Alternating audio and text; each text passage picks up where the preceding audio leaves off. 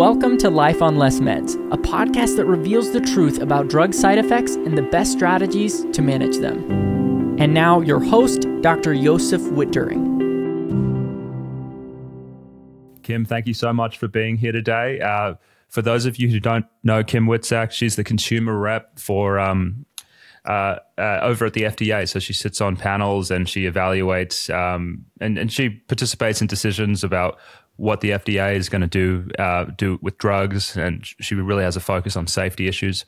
The topic that we're really going to be going into depth today is why aren't some of the problems with psychiatric drugs more widely recognized? I mean, there's a massive disconnect between what people find out, when they are harmed by these drugs, and then also what we see in the lay media, what we see in academic journals, what your doctor knows.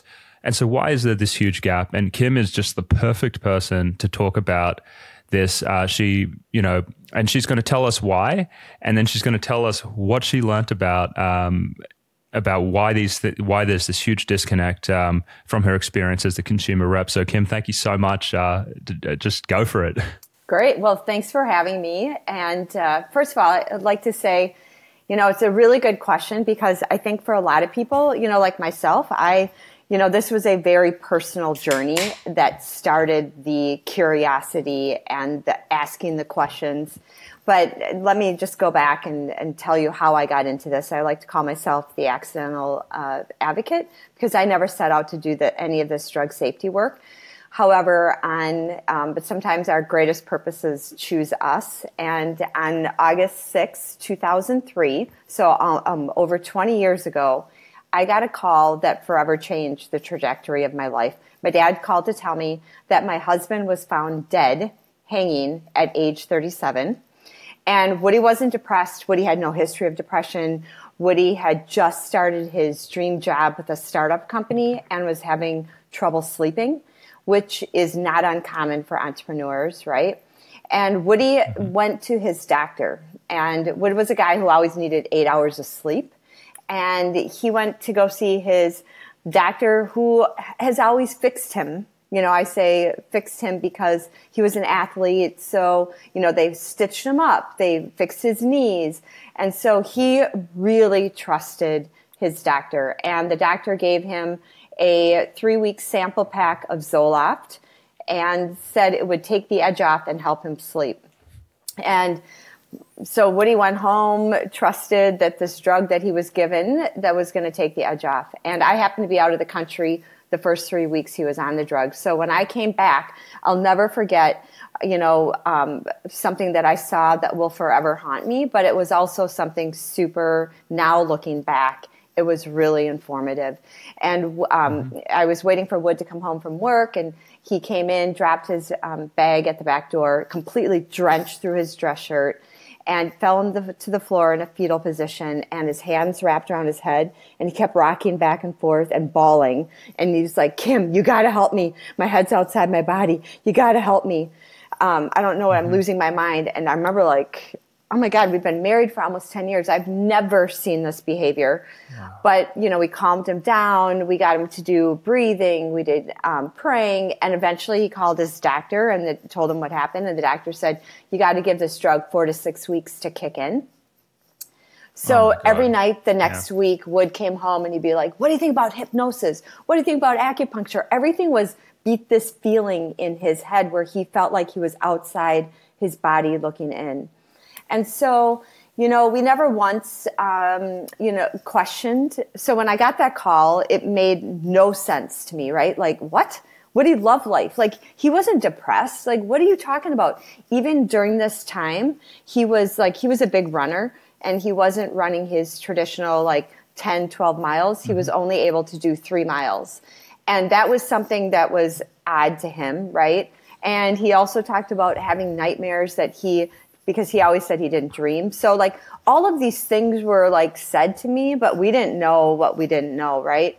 But the night that Woody was found, the coroner asked, and it was my busy time of year, the coroner asked, was Woody taking any medication? And the only medication Woody was on was Zoloft. And she said, we're going to take it with us. It might have something to do with his death. And so she took that out. And then also that same night that Woody was found, there was an article in the front page of our newspaper that said the UK finds link between antidepressants and suicide in teens. And so what year was this? 2003. Okay. 2003. Mm-hmm. And so that, of course, when that happened, I'm trying to figure out how I'm getting home. And I just remember thinking, where's the note? Woody and I left notes all the time. So every single thing about his death was completely out of character for who the person he was. Cause I'm we traveled a lot. There were no, we always left notes for each other. So for this biggest trip of his year, his life, taking his own life, there was no note except for the 2 hints. And thank God we had those the night that Woody was found. That really, because Woody's death, and I say this a lot with even just suicides in general, or when something tragic happens, people go on a curiosity, what happened, and almost as if it's a mystery, Law and Order, kind of putting all the pieces together. And that's really kind of what we did. But, the one thing that we didn't do is we didn't question the drug because it was given to him by his doctor. It was advertised, sold and sold as safe and effective, and it was FDA approved. So there was no reason for us, and neither of us had any experience with any of these mental health drugs or history in the mental health space. So we didn't even know that, we're just thinking, oh, it's a pill, you take it, kind of doing what a lot of people did. And truthfully, we just blindly trusted. And so I think that, going back to your initial question of how did we get here, and I do believe there is something with this, the system is set up to blindly trust.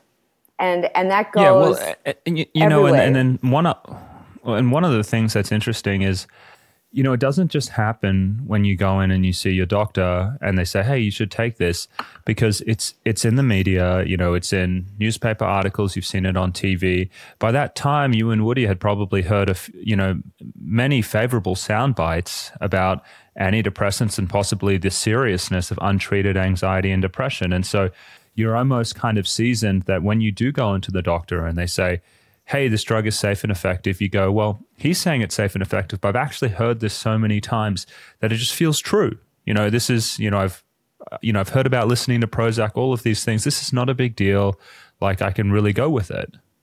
Yeah, I think, I really even go back. I don't even know that I heard anything because it was so not in that space of even paying attention to antidepressants. I don't even think Woody was told it was an antidepressant, because I think if Woody was actually even told it was an antidepressant, he would have said, well, I'm not depressed, right?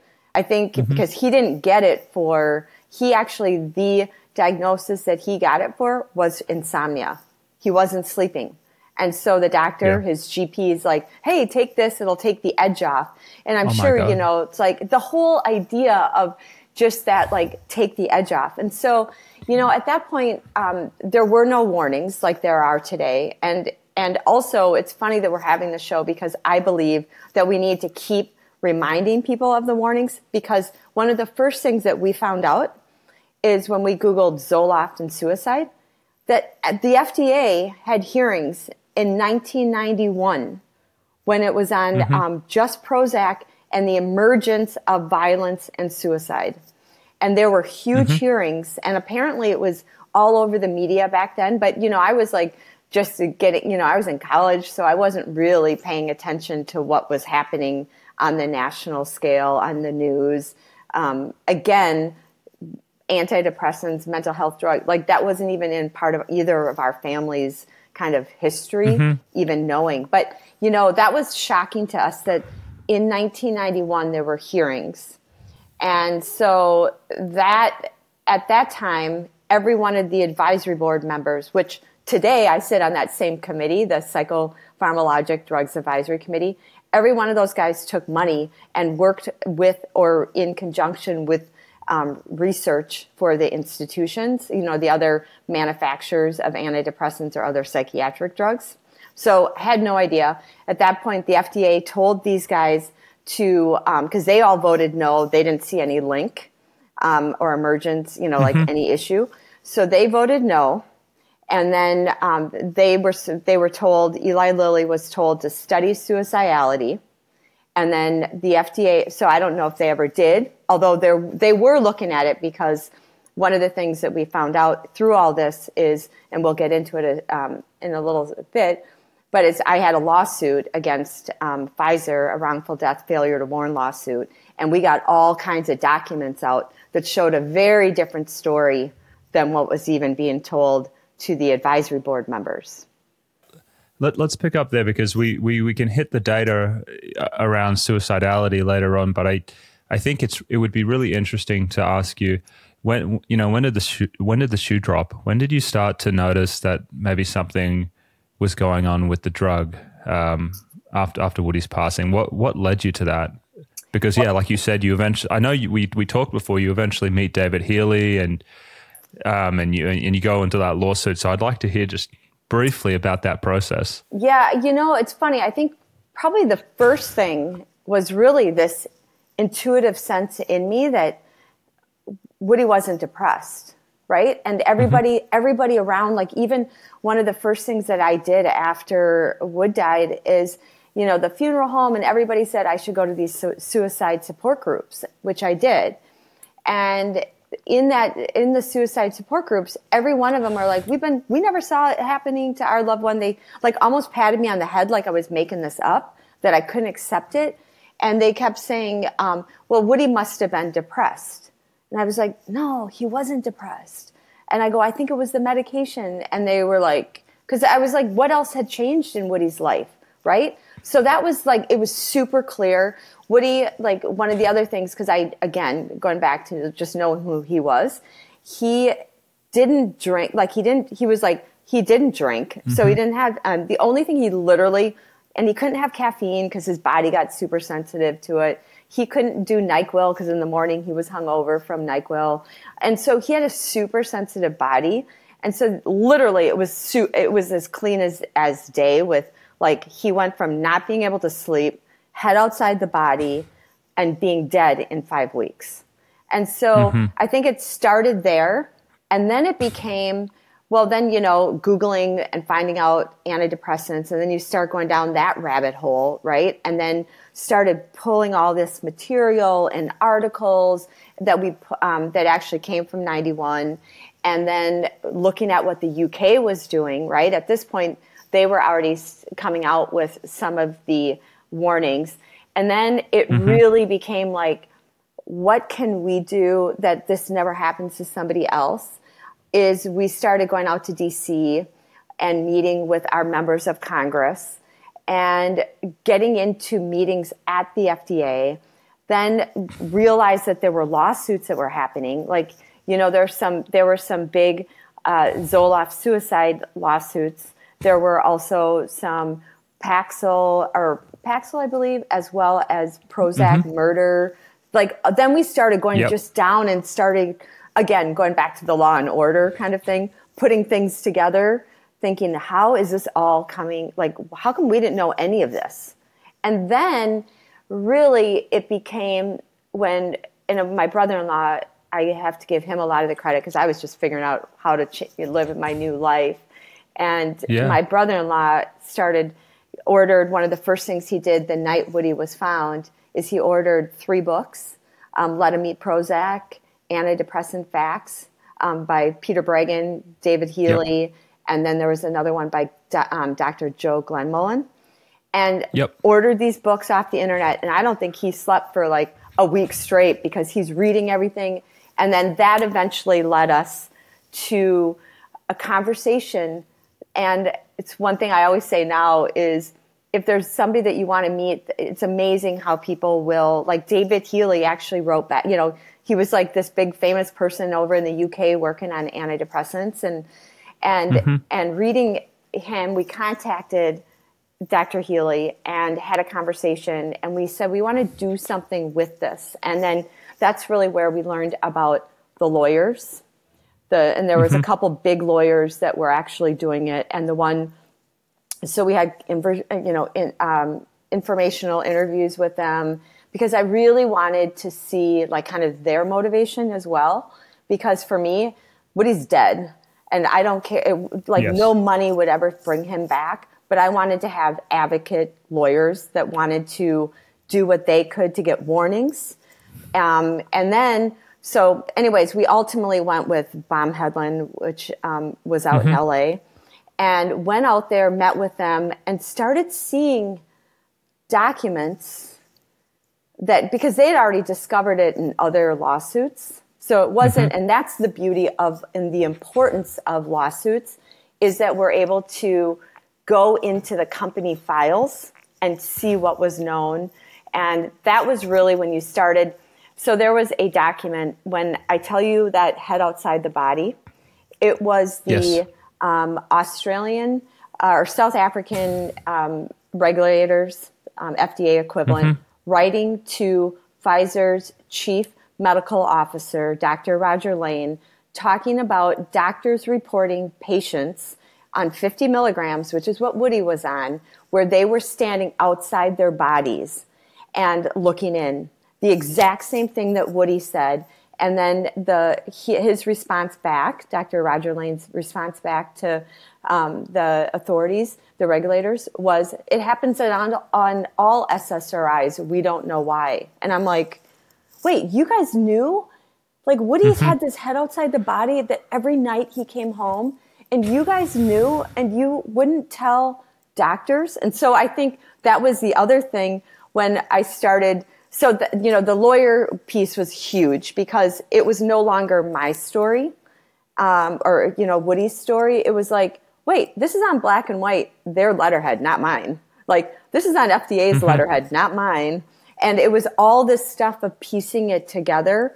And then there were FDA hearings as well at this point, where it was, we went out and started connecting with all these families that had very similar experiences as Woody, where their loved ones were not given antidepressants for depression.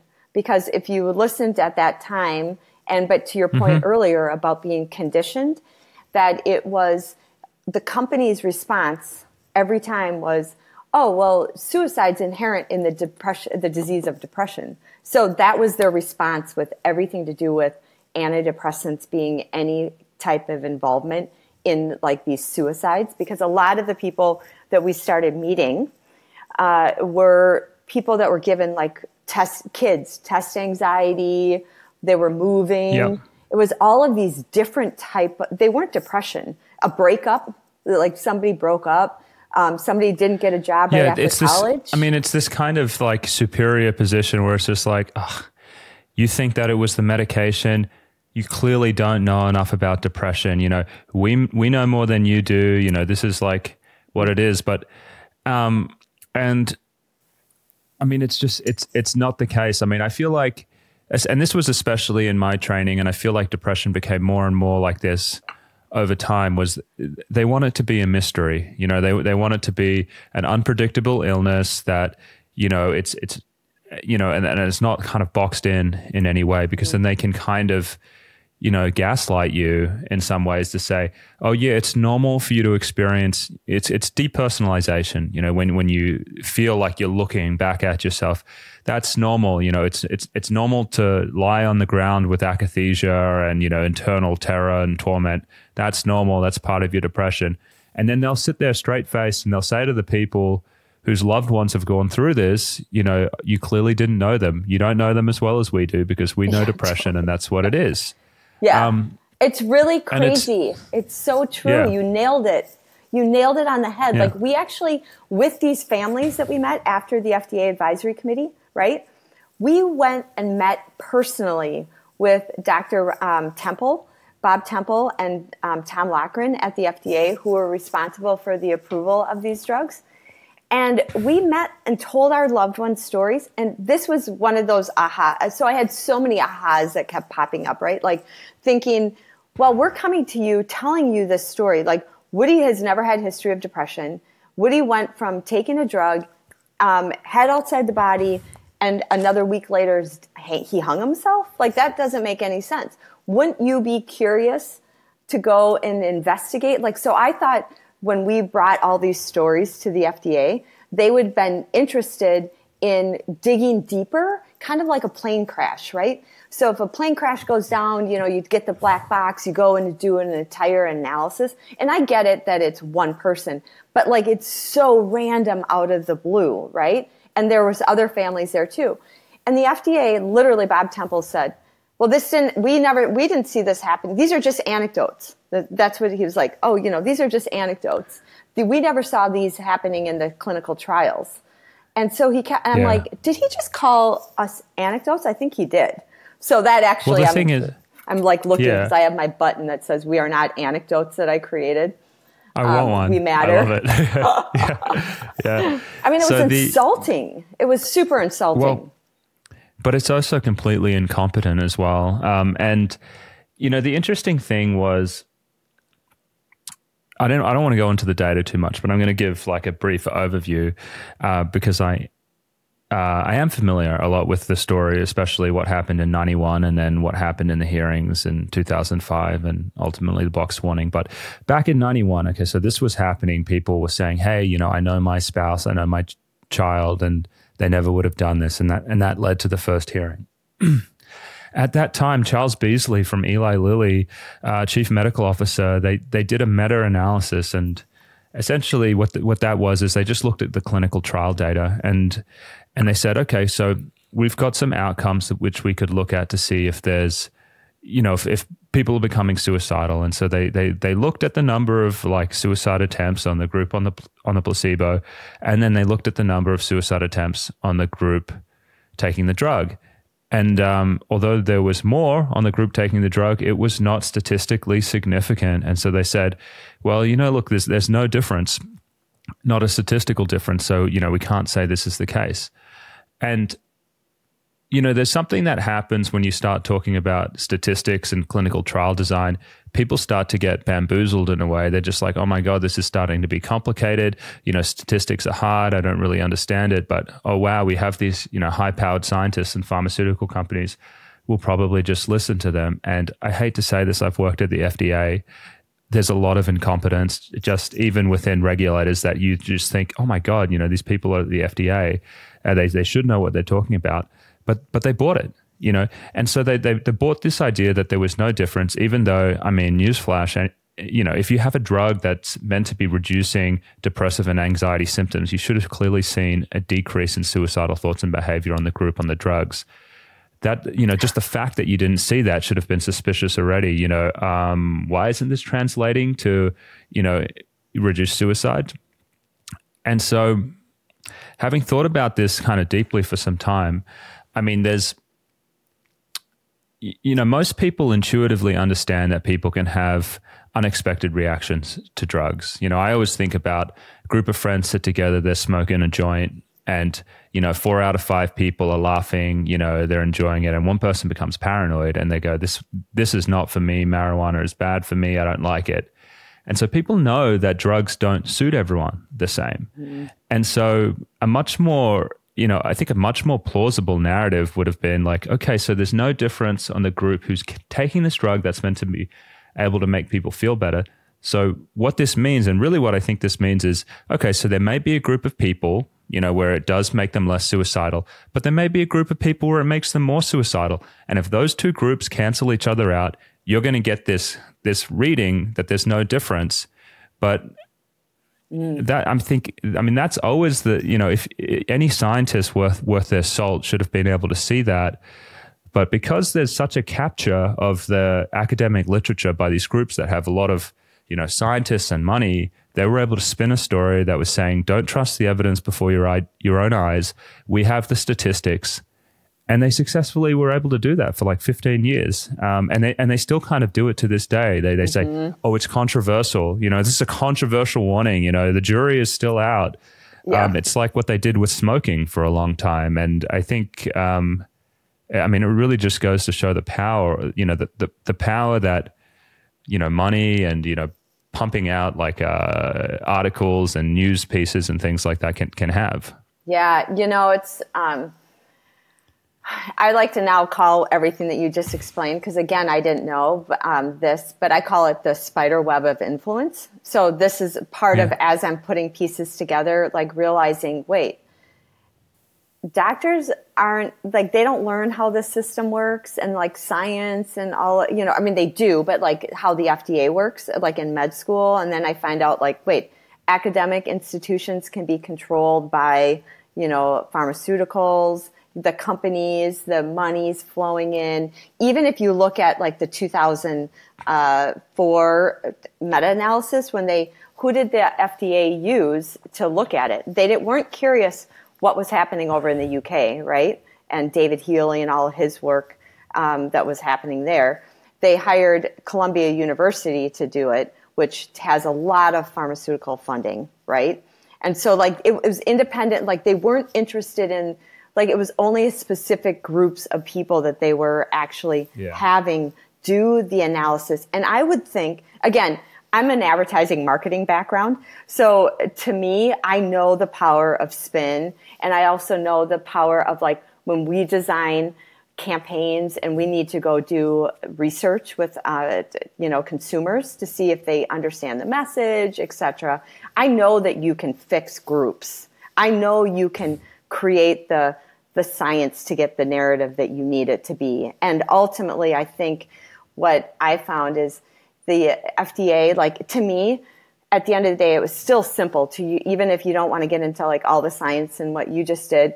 If you got these two groups, like, why wouldn't you warn? Like, I never understood, like, why didn't you warn? Like, and the big thing at that time was everybody was afraid of saying, oh, if you put the warning on, it'll scare people from taking their medicines. But I'm like, wait, but then we would have had it, all these people would have had a chance. Like, warning and information will never, ever be a bad thing. But like you, FDA, the system is keeping very important information, not only from patients, but also our doctors that we trust.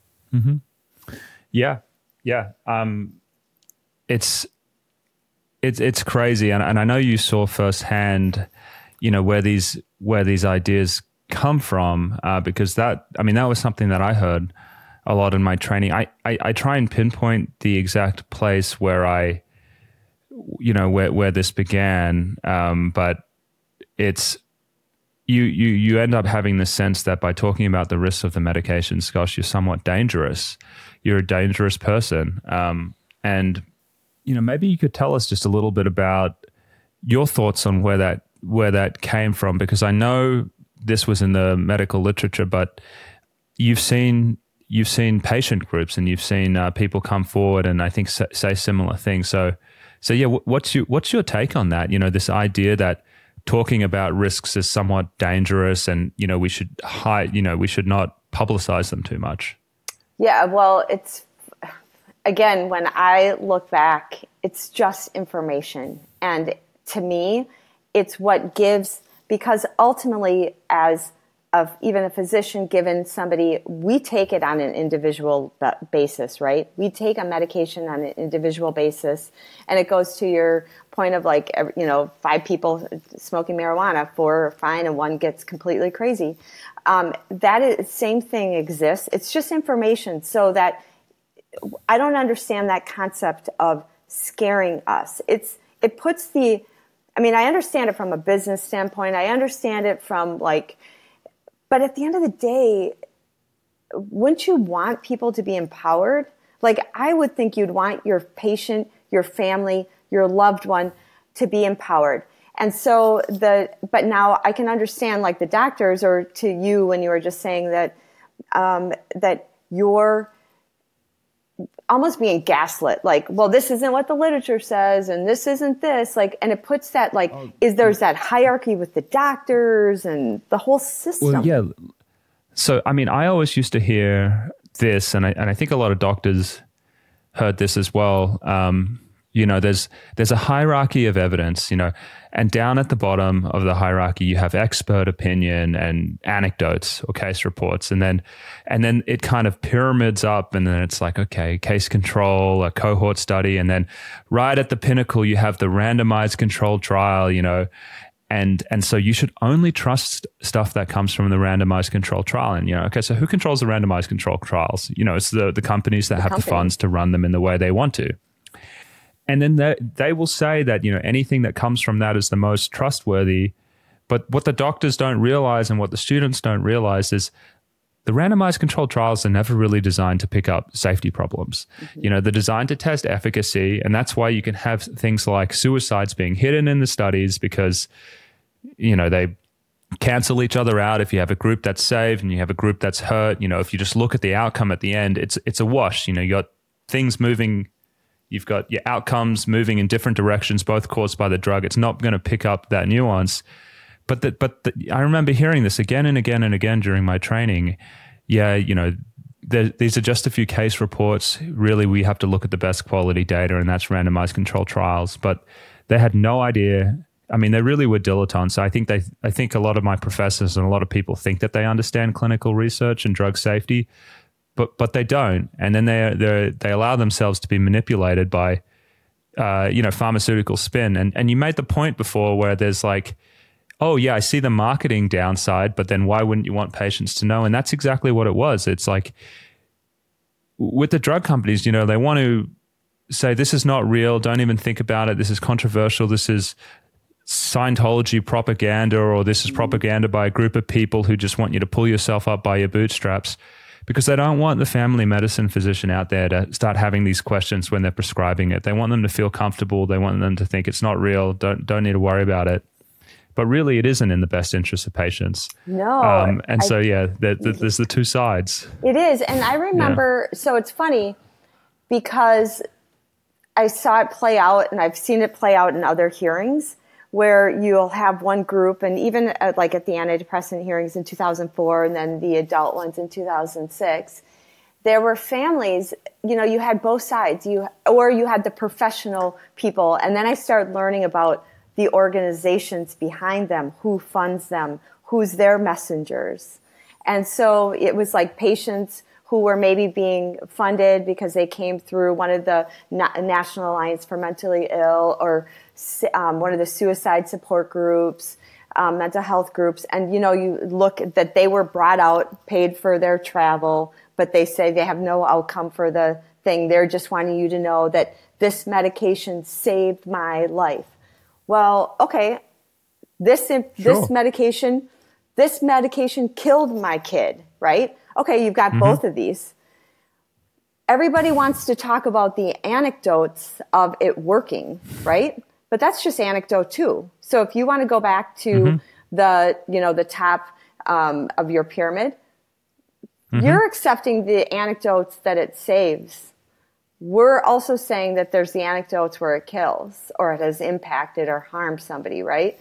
So it's this, I've started to, at this time, also seeing something where it's selective narrative that you want to buy into and which one you get promoting. And then when you start seeing all the messengers, I've learned so many concepts that through this 20 years, like I was just saying, the advocacy groups, who's behind them? And of course they're going to come, in some ways they become extensions of the marketing department because they're spewing the same message. And at the end of the day, I don't like the FDA, the shareholder, the FDA is their job is to I think we think that it's to look at safety and efficacy, et cetera, but it's really that's how you get your drug on the market. It has to go through a regulatory process, right? And companies, their goal and their responsibility is to the shareholders. It's not actually to patients or the doctors. As a business. And again, I come from a marketing business background, so I see it that way. But I still at the end, why wouldn't you, it helps everybody. It helps your reputation. It helps the idea that even getting societal belief system that does everybody need a pill for everything, right? Is there something like that? But I don't know. It plays into that whole thing where we should have information, and we should, as patients and doctors, because one of the documents that, again, that we got discovered showed how Pfizer Chief Medical Officer Roger Lane wrote an entire article that talked about akathisia and the drug side effect akathisia, which I'd never heard of it, right? But what was interesting, that was, of course, anybody could read. It was in some like psychiatry journal. But it was the memo that he issued to the sales staff that said the attached journal article explaining akathisia is not suitable for general practitioners, but may be of interest to neurologically inclined psychiatrists. And so in that article, he talked, if a patient got akathisia, it, quote unquote, death can be a welcome result. And it said it's less about it being distressing of the disease, but more the impact of what akathisia is, right? So here you have somebody who's talking about what akathisia is and says death could be a welcome result if a patient gets it, but yet you're telling the sales staff that it's not suitable for general practitioners. And yet the bulk of these drugs are written by GPs. Which is like stupid, right? Because, I mean, if you're a pharmaceutical company and you actually care, you'd say, okay, how do we get this article that has this useful information about this behavioral, psychiatric problem the drug causes, and let's bring it to a level where it could be used by a family medicine doctor. Right. Something that's going to be, easy to digest and understand. I mean, they can do all of these things, but they choose not to. And I mean, a lot of this reminds me of my time in pharma. I think I told you, I worked at Janssen on Spravato, but then I also had a few other drug safety roles. And, PR in a pharmaceutical company, the department's called medical affairs. They kind of dress it up, but essentially it's PR for journals and conferences and things like that. And this really kind of clued me into something that was really interesting that I didn't understand for a long time about how the narrative is controlled. Once you get a drug on the market and the FDA has done the labeling, the oversight in terms of what the drug companies put out into journals and into the public domain, it's kind of like over. I mean, they're boxed in some respects, but you could essentially publish like 100 articles touting the benefits or, interesting neurological findings that seem to suggest some like brain improvements, or maybe another population that some other academic, who you've like secretly funded, is using it for a different indication, and this is kind of promising. You can pump out all of this stuff. But I remember like being in the drug safety department, for drugs, and I'm not going to mention which company this was, but there was some pretty serious problems out there. And, in the safety department, we were saying, this really deserves its own manuscript, because these problems are going to come up, and, we've really learned how to treat them. And we should make this manuscript available for people. So when they're using the drug, if these things come up, they know how to do it. And it was shot down by the CMO at the time. He was saying, listen, we've got enough of this in the drug label. Doctors don't even know how to find drug labels on the FDA website. They don't know how to do this. It's in the label. And their words were, his words was, we don't want to make a bigger deal out of this than it is. And so it's like we can make a huge deal about the benefits and kind of go to town on it. But, in terms of making a manuscript about safety, or putting on a talk about the safety of this drug, that's going to kind of maybe make people think a bit more carefully, like, what, maybe this drug is not suitable for someone that has, one of these, a condition where a side effect would be bad for it. They didn't want to talk about it at all. And I think that happens all of the time, that, after the drug is on the market, it's just benefits, and it's not about giving a fair-handed perspective on the drug. It's about positioning the drug in the most favorable light, and that's it. Yeah, at the end of the day, I always say, and my patient safety people do not like when I say this, I go, we're not patients, we're customers. And I think, and it's a business. Healthcare is a business. And I think we have to remember that. And I say that because patients is how you that's how you get your business. So if you want people in that market, you want people, you need the patients. So if you told people, and you're at that, especially using the antidepressants and making it the narrative as, oh, these are safe, and you've got test anxiety, this will help. Oh, you're a little having the real conversations of oh wait, maybe some of this is just life. Oh, you had a breakup? Well, you're going to get through the breakup, right? All of the things, if you're trying to sell it to work for everything or be fine for it, or there's no downside to it, and you're not telling them all the downsides, at the end, it's still and I will never understand it, because I don't care. People can take whatever they want, but I think you have to give us information, and we have to have the informed information. And if we have balanced information, then I can have a conversation, or, Woody could have a conversation, a parent can have a conversation with the doctor and say, is it really the right thing we should do right now? Here's the side effect. Or if somebody calls in and talks about, head outside the body, or I can't stop moving, or what's going on, and the doctor doesn't know, or I'm having all these crazy hallucinations and dreams, and the doctor doesn't know who we trust, right? The patient. And they're going to think, oh, it's your disease, because they've been kind of gearing and being trained. It's your disease getting worse. So we might want to layer something, or, oh, you've been on this antidepressant for more than 6 weeks. Oh, we've tried 2 of them. Well, maybe we should put Abilify on top of it. And then that starts this whole spiral, versus if we had the information and our doctors. So going back to that akathisia, it's why one of my friends' organizations, they're missed. That's all after her husband died. I said, if I were you, there's a side effect that nobody knows what it's even called, akathisia. Now you do, and the psychiatrists do, but the average doctor has no idea what akathisia is. And so had Pfizer, when they talk, and that was not just Pfizer, that was the whole medical, the SSRIs talking about, because it was really talking about fluoxetine, Prozac. Had they talked, they could have done an entire education campaign on what akathisia is. Now imagine they would have done a campaign, and the drug, and it sounds like you're saying, as somebody in the drug safety, as your examples, that could have been, you raised flags, and I'm sure other people have raised flags, because I think there's a lot of really good people in these companies and the FDA that do, that want to do the right thing or think they're doing the right thing.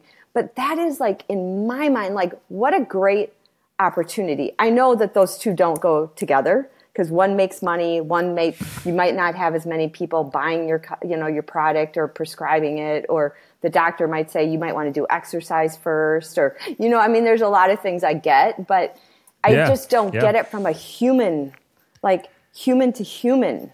Yeah. I think money and ambition gets in the way, and because I think it's hard to, I'm going to try and explain what it's like to be an executive in a drug company. I haven't held an executive level position there, but I've been in a lot of conversations. And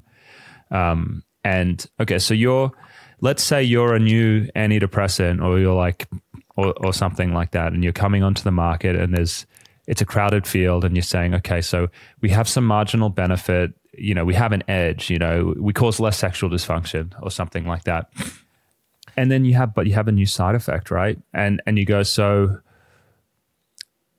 I really want people to be able to manage this side effect. I really want to help people with this, but I don't want people to associate that with my drug, because it's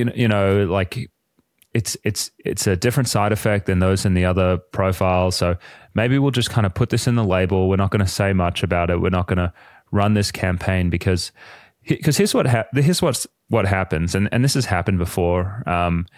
If your drug, like if you're entering a crowded marketplace and your drug gets associated with some kind of risk that makes a doctor just go, oh, you know what, I really don't want to have to deal with that, they're going to go with another drug. And it's essentially, it can be, these are hundreds of millions of dollars or lost, or sometimes billions. And probably the most widely known example of this was Geodon, which is one of the newer atypical antipsychotics, which everyone knows is associated with prolonged QTC. This is a heart arrhythmia problem. And Geodon is hardly prescribed as much as olanzapine and things like Abilify because of that. And so when your drug gets identified as having a more serious side effect, you want to hide that as much as possible, because people will just choose another product. And so you have these people in companies in positions of power, and they're just saying, okay, this is an issue. We want to let people know, but if I let people know, this is going to potentially tank the company. We're going to have to fire people. We're going to lose money for research and development. We might have to shut down a whole wing of clinical trials and send those people home. And so they're in this position where they have been given the responsibility to navigate the corporate seas skillfully and kind of, make the company successful, and that corrupts people. It corrupts them away from the mission, and companies will always tell you, "Oh my God, yeah, our commitment is to the people that we serve, it's to the patients, and that's going to be on all of the slogans and all of the walls in the company." But at the end of the day, that's why that person is in that position. They're there to expertly navigate those corporate seas and guide the company to financial success. Well, and they will get away with as much as they can. Okay, yeah. So I'm listening to you. Remember, my whole background is advertising and marketing. Yeah. I've spent, I've worked on all the big brands, BMW, never pharmaceuticals. But so what you're saying is exactly what we help our clients figure out. How do we give us the competition, like the competitive advantage? Okay, we want to downplay this. Okay, all right, so our speed is a little less than the Mercedes, because I did all the BMW for years. And so we knew how to take and manipulate, basically position, because it's sales. And so that also is like a unique perspective, I think, that I have as a lens, because I've spent I still am in that business. And so again, it's when I heard you just explaining it, that's what you should do. If you're in marketing, like that's what you're doing. And even as a business, if you're like even the operations manager, everybody's thinking about, okay, what is the benefit? Because that's what you want to sell. Like that's why you're in the business. And what's the what's your competitive advantage over your competition? And so you see it, but the difference is, and I've done so many like testimonies before the FDA when they were doing things on advertising and marketing. They had a whole thing on direct-to-consumer hearings. There was one on social media. There was one on how to communicate. Like I've been at all of these. And I remember like saying, you are practicing the same kind of techniques as the Cokes and the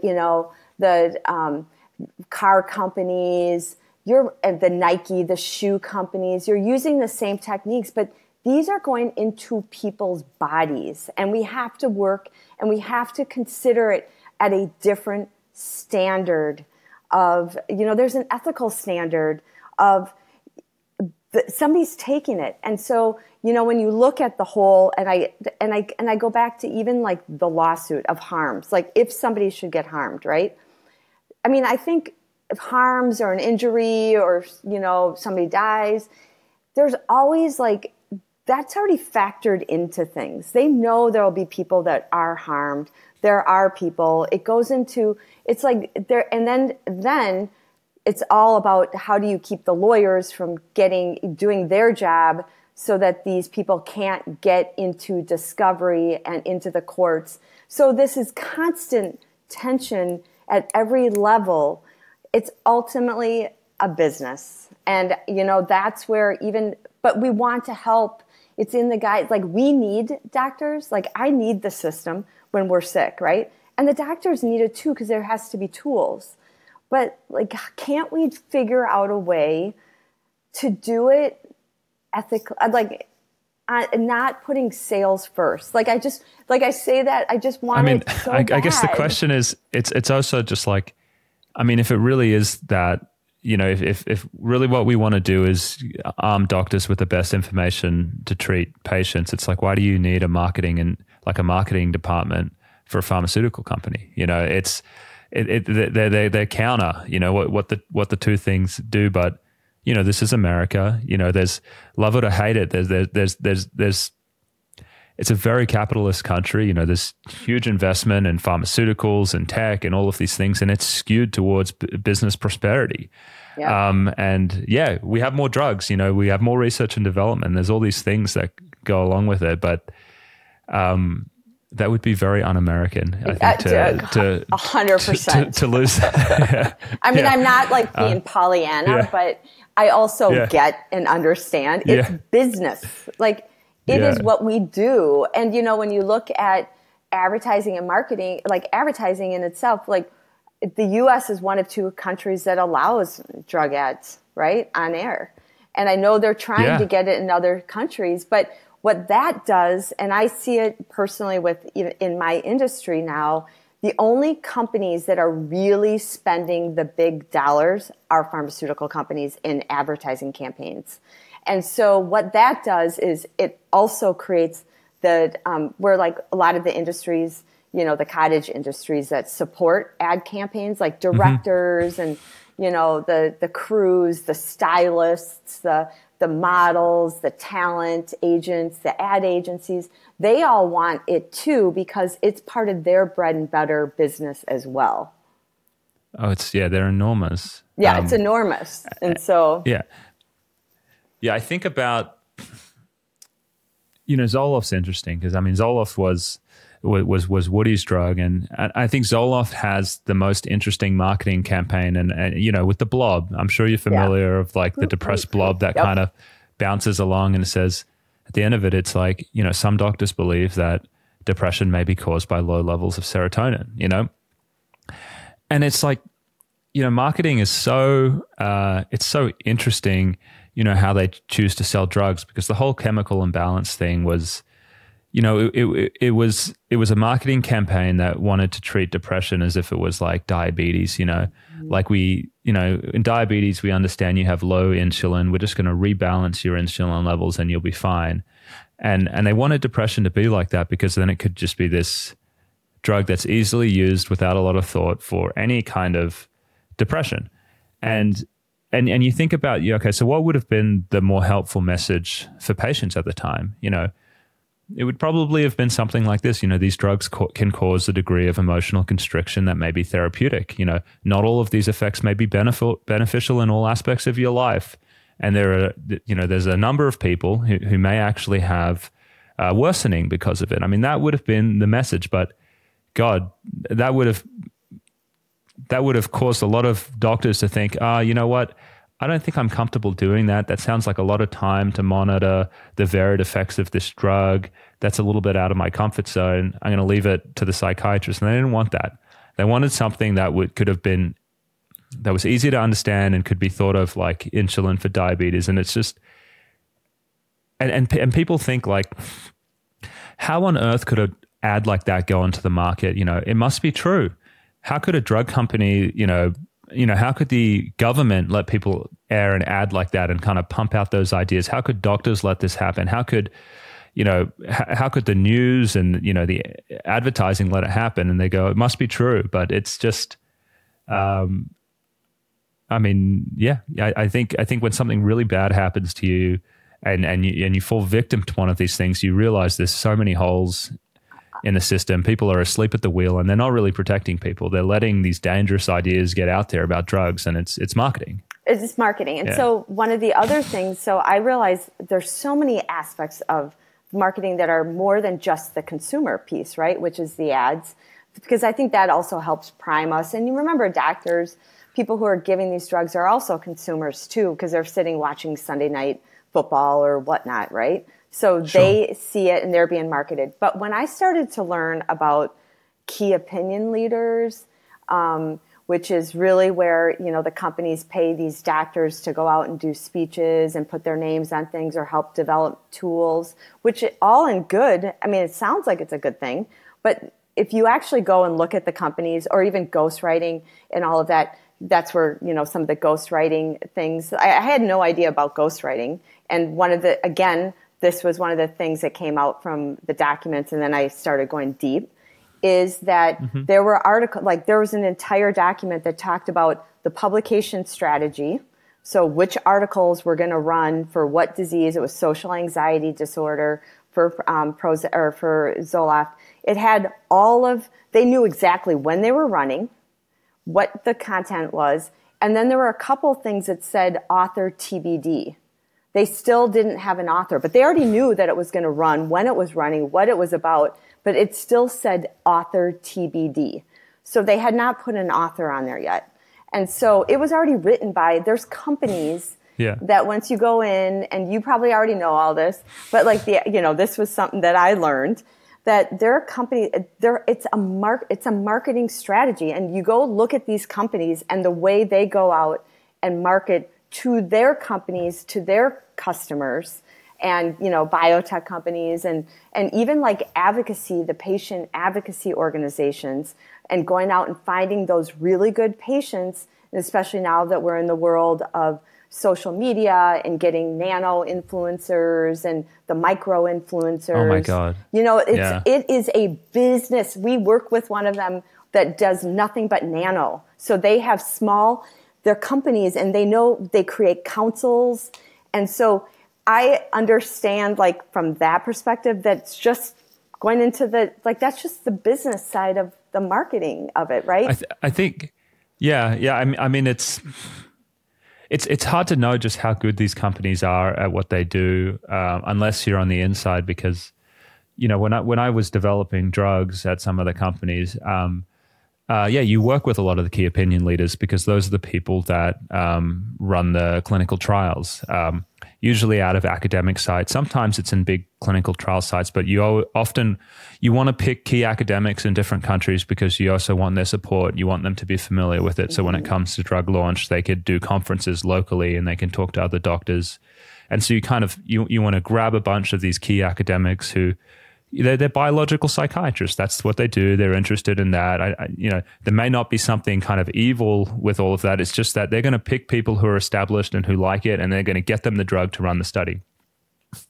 While you're developing the drug, you have medical science liaisons and people that keep in touch with these doctors, and they go, hey, just based on the clinical trial results that you're seeing, and they share it with them.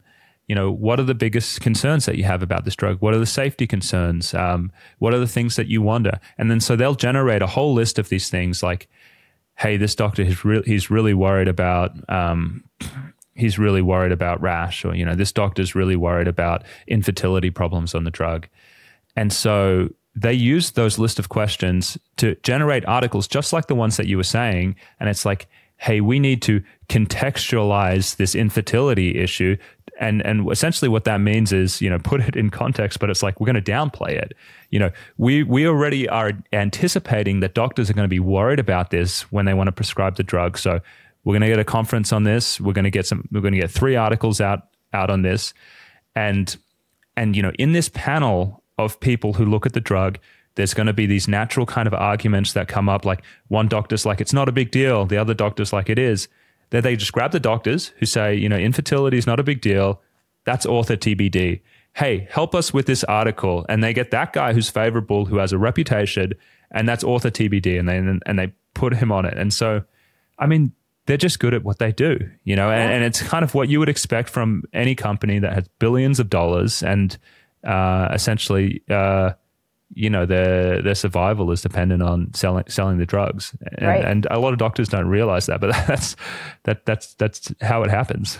Yeah, well, and I go back, and I think we've talked about this on the last time, but even one of the screening forms, the PHQ-9 form that is used, which is the depression, in the last 2 weeks, have you felt sad? Have you ate too much? In that whole, so when I really learned about that screening tool, And at the bottom, it says a generous donation by Pfizer and 3 doctors. Well, 2 of them have been big doctors in litigation against the companies that they were representing the company's narrative, right? And so they were so they're key opinion leaders.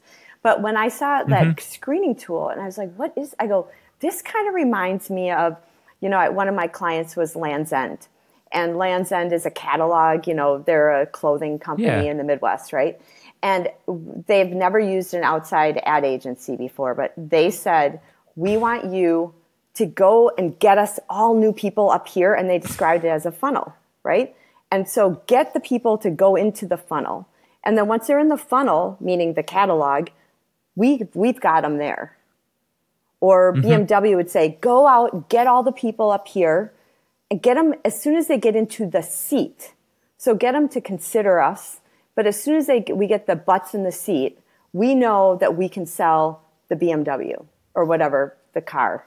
So this tool is a sales tool. It's a funnel. And so it brings all these people because everybody they've figured out how to get it and under the guise. And so I think a lot of things actually start out in, with the good intentions, or somebody's like, hey, this is a good thing to use because we can start having conversations about people's mental health at the doctors. So now every doctor, like in a lot of the system-wide around the country, you have to, when you fill out your, like, is this your insurance? Anything changed from last time you were here? You have this form that's part of your just everyday kind of filling out. And then you have to then bring that form into your doctor. But what it does is it gives it, I get it it's a really easy tool. Like, oh, I see that your numbers are down or they're really high. But then it's like, what happens from there? And what happens from there. It's successful. That's why they do it. And it works. Yeah. So this is, I guess, the PHQ-9 and the GAD-7 are probably in the majority of these family medicine things. And I think it's worth, I'm going to walk through the spider web because I think this is a nice place to kind of show how everything links together. Like, okay, so you have a drug company that chooses, they're going to choose patient organizations to support. And it doesn't seem like there's anything wrong with that. DBSA, NAMI, all these different groups, and they're going to fund them to go out and talk about mental health problems to politicians. And then you're going to see things in the news about, depression is under-recognized, underdiagnosed, all of these things. And so you have this political pressure that trickles down to insurance companies usually and different or healthcare organizations. And then they say, guys, are you seeing the news? Like, there is a mental health epidemic going on and we are underdiagnosing people. And we really need to up our game because, now this is coming down politically and maybe there's more programs for it. And so they say, well, how do we do that? And then Pfizer comes along and says, well, actually, we have this PHQ-9 and we have this GAD-7, depression and anxiety is really common. You could just easily kind of fit this in before you sit down and see the patient, and it's a good screening tool. That doesn't seem like a bad idea, whatever, this is nice. And so then they fill it out and they start talking about, so they can talk about depression. But then at this point, the drug companies, because, through their key opinion leaders and their capture of the medical literature, they've already convinced doctors mostly that depression, it's, mostly like a chemical problem or it's something to be treated by these safe and effective drugs. And they're just primed. Like you said, we all know what happens then because none of these things would have been a problem if they go and talk to the doctor and they say, hey, we have this drug. We don't really want to use it for too many people because there's a lot of risks, but let's get you plugged in with really good counseling and social support, and we're really going to help you. Most people know that's not the system that we have. We have a system that dispenses drugs, and so you're right. It's a funnel. That's how it happens, and it funnels people into a system that dispenses drugs, and that's why drug companies spend so much money developing these tools and funding these groups. They're not stupid. There's an ROI on it that's clear. Right. And it also looks good for them. Sometimes it just looks like great publicity. Oh yeah, you're really helping these groups and you're developing these tools for people. But it's like there's there's an agenda behind it. There is. And that, I think, at the end of the day, obviously, this is the kind of conversation what you just explained, right? I started learning, I've gone to all kinds of conferences all over the world that are critical thinking. And one, like healthy skepticism, there was one, Right Care Alliance, and then the one I went to called Selling Sickness in Amsterdam in 2010 was put on by the Dutch government and attended by people from all over the EU and Australia and all over, but only a handful of us, like 10 of us, were from the U.S. And every example that they were using was from the U.S. And it was about our marketing, and it was the selling, and it was the disease mongering. You start advertising a disease, and then lo and behold, a couple months later, there's an ad, surprise, there's a pill but they've already primed the market, right? And I remember talking to the organizers, and I said, why are you having this conference in the U.S.? And they're like, it's not our place. So I eventually brought a conference called Selling Sickness to the U.S. in 2013. And so I've been on this whole marketing, because again, it goes back to my background, but it's kind of connecting all the dots in the spider web. But I went and presented this. I was invited to give a talk to WashU Med School earlier this year. And I talked a lot about everything just from my experience from a advocacy lens, but also my marketing and all that. And I had two doctors afterwards, two chairs, come up to me and said, "Ooh. We never have heard, we don't hear this." And I could tell they both had accents. And I'm like, and I said, this is the first time we have heard this kind of conversation in our school. Because I brought up all the stuff we're talking about right now, just like how it works. And the doctors need to be educated on this. So when they go, they can actually know how to deflect a little bit and be a little bit smarter so they're not susceptible, because ultimately if we want to help, because I think people do go into med school thinking they want to help people, right? Yeah. That's the whole reason. You're not out there to be bad, do evil. And so anyways, both of them had accents. And I said, let me guess, where are you from? And one was from the UK, and the other one was from Germany.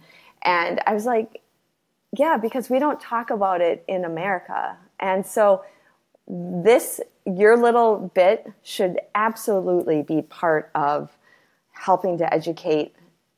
This should be the conversations that are happening at med schools. And we know that the influence, we know the money, we get it. But how do you reach people with what you just said? Because you're not only a psychiatrist, you've been inside the companies, you've been at the FDA, you've seen it, right? But this is the conversation that we need to help also educate doctors. And I'm out there doing the public as much as I can, but yeah, it's kind of you're making me think really about what my experience was like in residency, and it really starts there. We do go in wanting to help people, and for a long time looking back at it, I was just harming people. When I was in residency, I was practicing in a way that was completely wrong. And when I look at, academia in the US has, it kind of has especially in psychiatry, kind of like this unholy alliance, with the pharmaceutical industry, because the way, the hierarchy structure in academic institutions is, you kind of work your way up to becoming like a tenured professor and then eventually a chair. And you're evaluated based on your publications and your research, right? And the most valuable research that someone can do is clinical trials. It's like if you have run clinical trials for a new condition, you can generate 6 or 7 or 8 publications. That they're going to be accepted in top tier journals with high impact factors, because you're not publishing them on your own. Usually these are these are clinical trials sponsored by drug companies, and you're recruiting patients from your institution. And so you have a writer or a ghost writer who's going to put the draft together. You have like a publication team who's going to harass like New England Journal of Medicine or Lancet or any of these top tier groups. And so they kind of make it very easy for you to churn out like 8 publications and get them into top tier journals because it's a well-oiled machine. I mean, there's contracting groups that's all they do. They get publications into high impact factor journals. And so what this does in a residency and a training program is the elite within there are all they've essentially become industry friendly. Their career progression and the speed at which they kind of go up is really linked to clinical trials from drug companies, and so the people that go to the top are the people that are more of these biological psychiatrists. They're more interested in that part of it, and that's fine. You can be more inclined in that way. That doesn't mean you're bad or anything, but it becomes completely unbalanced, And so when you're a young doctor and you're just like, okay, this is the leadership. They're all very biological. When they come and talk to you, they're talking about, PTSD. I mean, they're not talking about it from a psychotherapeutic perspective. They're talking about the chemical changes in the brain and the exciting new advancements and the new drug therapies. And so you kind of just, you marinate in this soup of like, biological, biomedical model, these are the treatments and these are the leaders of your group. And I think that's really where it starts. I mean, it's just it's industry friendly doctors who are mostly biological training the psychiatrists because that's how they get money. And you need money, you need clinical trial stuff coming into the institutions to pay for researchers and salaries and things like that. So yeah, a lot of it is influenced by drug company money. Yeah, absolutely. But then, do you think, since you went through med school, do you think having that information, like what would be I get it from all of what you say, who you're being being taught by or maybe marinated in.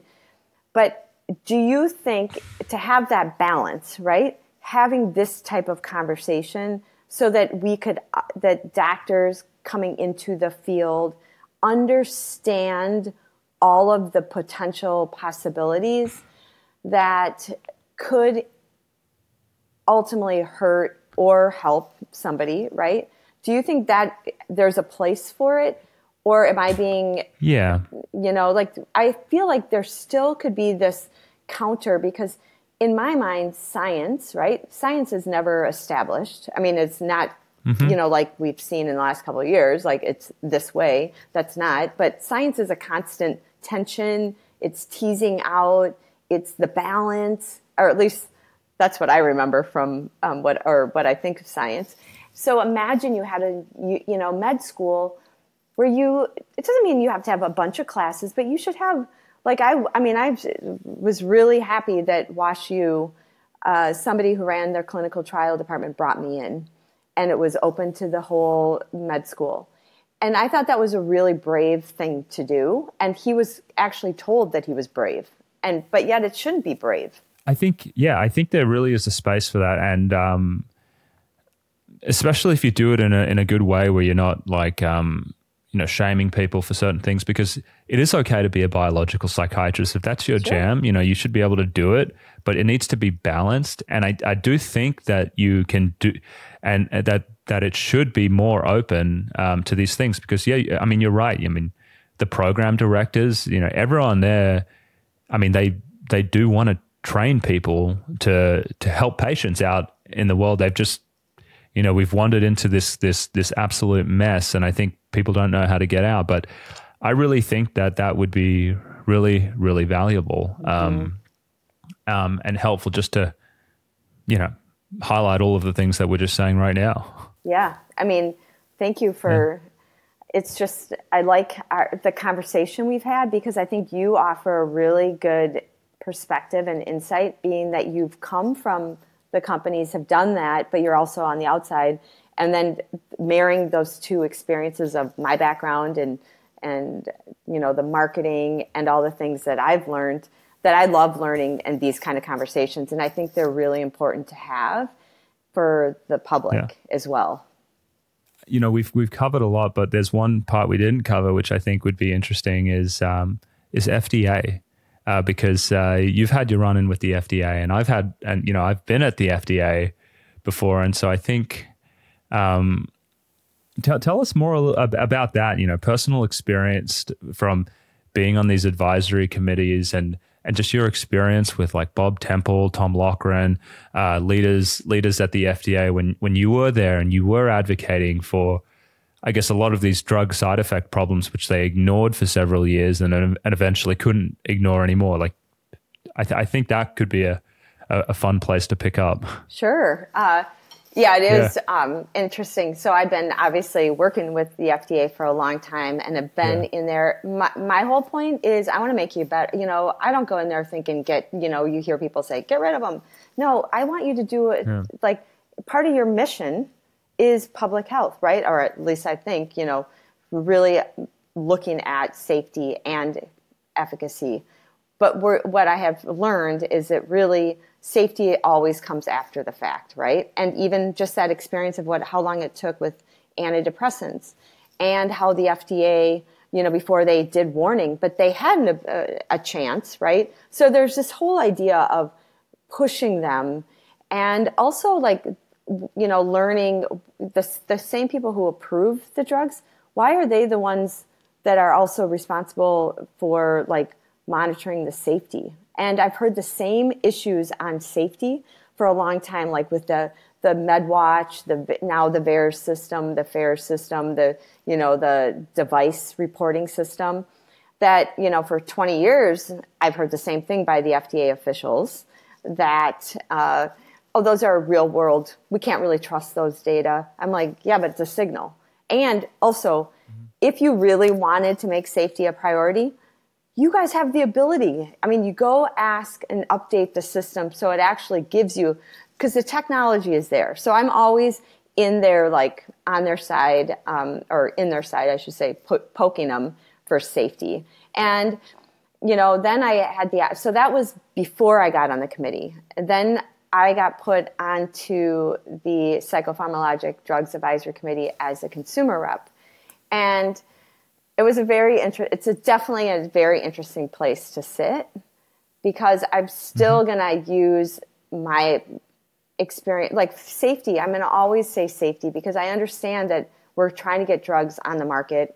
That's what you're doing. But we got to talk about what is safety, how about long-term, what's going to come out, how are we going to make sure? But safety, actually, that was one of the insights. Safety really isn't really discussed. They bring it up. But then, I mean, you've been a part of these where you hear, even when it comes time to vote, and I always tell people they should always listen to the advisory committees.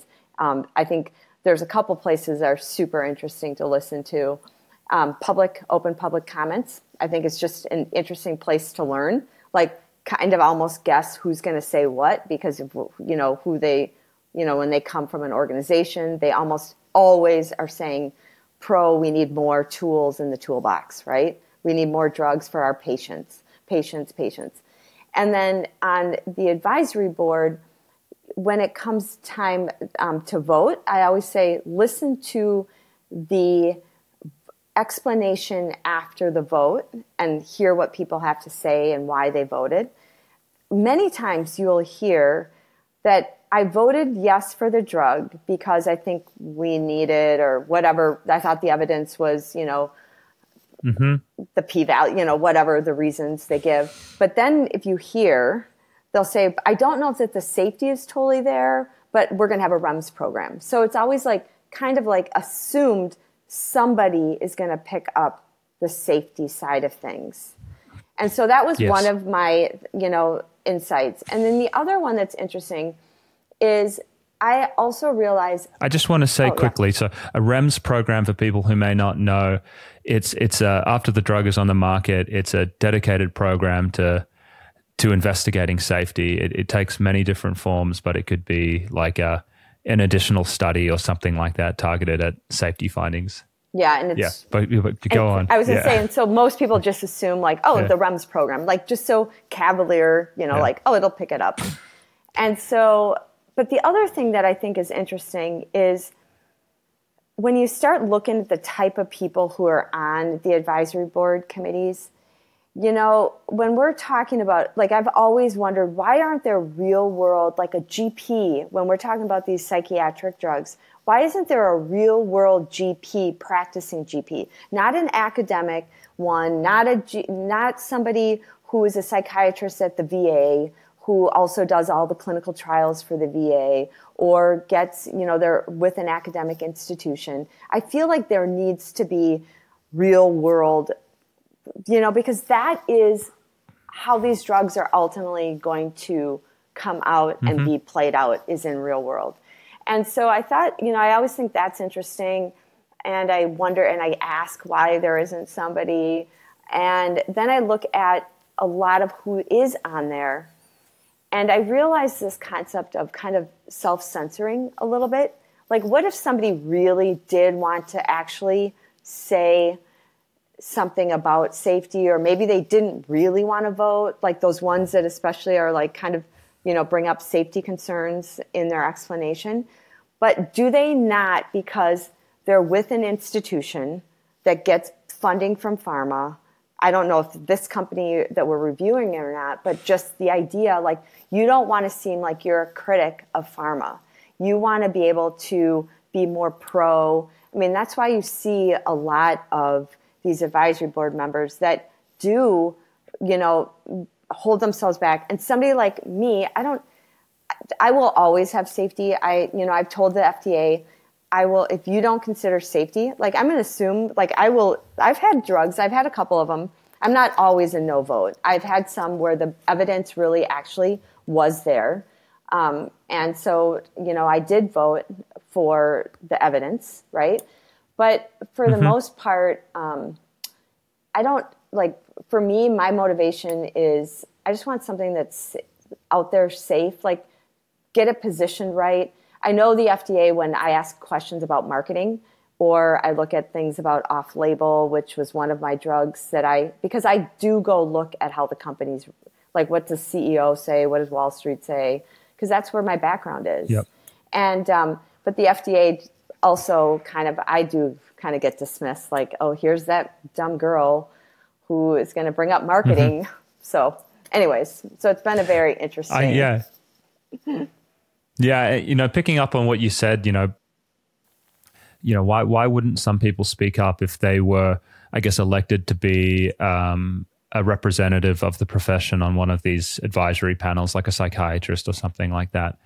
I think the influence kind of happens it almost happens when you go through training. I mean, it's intimidating to be on these boards. I mean, this is something that you put on your resume, and it's impressive. I'm a psychiatrist, and the FDA called me up to be an objective, person, assessing this drug.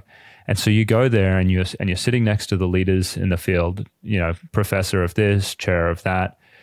Again, these are the same people who have risen to their position of power because they're biological psychiatrists. They go to the same conferences as industry. They sit through the same, the same talks, most of which were funded by industry and generally have very positive spins on drugs. And so, so they're sitting on the boards with these people. Many of them have been trained by them. And what I think happens, and it's not a secret, I mean, it's peer pressure to an extent, and it's an experience that everyone can kind of relate to if you've been in any kind of corporate environment.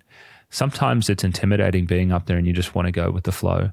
You don't want to seem too radical. You want to seem like a reasonable person. And you're just reflecting on kind of the statements that other people have made and the things that you've read in articles and journals that you trust and you think are reputable. And so I think they end up generally kind of just going with the status quo because it's and that's not everyone, but I will say that a lot of people out there are agreeable and they don't want to ruffle feathers and they don't want to look stupid in a public setting, and so they're going to kind of just go with the group. And I know there's a lot of social sciences and psychology studies that have kind of really shown how powerful peer pressure can be. So I think that, again, that's probably a pretty big reason why, you're the one out there that's like, hey, I'm really worried about these things, but a lot of people are coming back with much more muted and much more reserved positions. Yeah. And, for me, I've lived the real world. So and when I look at some of the controversial drugs that we had, like Nuplazid, understanding that a lot of things are coming to the FDA using unmet need and breakthrough pathways that are something that are being done, they can get in faster and with less data, et cetera. And so when I see that means that, it's going to get approved on a small number, right? And you might have very few people in the trial, but it's really going to be what is it going to look like when it's actually given to the millions of people, whatnot. And there was one drug, the Nuplazid, which is for Parkinson's psychosis, and they had tried to get it approved twice before under the traditional way, and they didn't. And this was a make or break, and they were able to use an unmet breakthrough therapy, and they were able to revise the scale that they were using to, look at the data. And it was a small number of people split between placebo and the group, and then you fast forward, and there were a couple harms, and I remember saying, I voted no for it, and same with the Parkinson's patient who lives with this disease. Both of us voted no, and I remember saying, mark my words, this is going to come back to bite us. Sure enough, a couple years later, I get a call from CNN wanting to know why I voted no, and because they started looking into all the data that was that had been reported to MedWatch. And you watch what happened, and I could have already, I already saw that happening, right? I could already see what was going to happen, because immediately after the advisory committee, it got, press releases got put out, breakthrough for patients, Parkinson's patients, so it sold hope, right? And under that word breakthrough, but breakthrough was actually, was it really breakthrough, or was it a breakthrough therapy designation, the pathway that they were able to use, right? But it got positioned as, this is a great word for marketing. And so the patients, so there were some people in this CNN who were those patients that saw it as hope. And, hope is powerful. And then hope is not powerful after something happens, which it did with these couple families that were in this article. And so that's really how I take my role. I don't get paid. I don't make my living, my reputation, it's not based on what I do. I just take my role really serious. And, there needs to be people out there who are really kind of doing this role and are really kind of harping on about safety, because, there is another thing that I wanted to touch on. You mentioned MedWatch. So MedWatch is the FDA's safety database. Anyone can go online and they could submit a case safety report straight to the agency. And when I was in the division of psychiatry, I would get a lot of these reports coming through, and I would do studies on these reports from the post-marketing setting as well. And one of the most interesting things that I noticed there was that there was so little emphasis on safety in terms of the day-to-day actions of what was happening. The extent of safety was, something would turn up in my inbox. It was like a report on a safety issue. I would just kind of look at it, and then I would make a little comment in there about whether I had any questions for the company about what had happened in this report. The reality of being at the FDA is kind of interesting. So you are really busy, and you're really busy not on safety issues. And so over time, when these safety reports are coming in, you kind of glaze over is the general feeling. You just say, just going to kind of agree with what the company is saying, because it can be a lot of work to go and sort of go down these rabbit holes. Hey, ask this and do all of these things, and then kind of sit and wait for email correspondence back. And you have to kind of track all of these things. And so my general sense over time, and also talking to colleagues, was that these things were just glazed over really, really quickly so they could get back to their other tasks. Now, what were those other tasks? The tasks that I mostly did, and what most everyone does in the FDA, not centered around safety. It's centered around drug evaluation. So there's two things you do. You review NDAs, which are new packets, which are clinical trial packets to get a drug on the market, and you review something called INDs, and these are protocols when a company wants to run a study. So they have to submit a protocol, and you have 30 days to review it, and then they get to enroll their first patient, and you're essentially making sure it's safe. Now, why is it that we're meant to be these kind of unbiased people protecting the public health? Why is it that we are spending 95% of our time doing company-focused activities, helping them get their drug on the market quickly, helping them run their trials quickly? And it all comes down to the PDUFA Act. This was this was an act of Congress that I don't know exactly when it came in, but essentially it was in 1992. There we go. It was an act to get the FDA better funded so they could hire more reviewers. And this came from the pharmaceutical companies because they were complaining that they would be submitting research to the FDA and the FDA would sit on it for like 2 years. And they're just saying, excuse me, my patent is expiring. Can you please review my dossier so I can market my drug? And the FDA would say, we don't have enough people.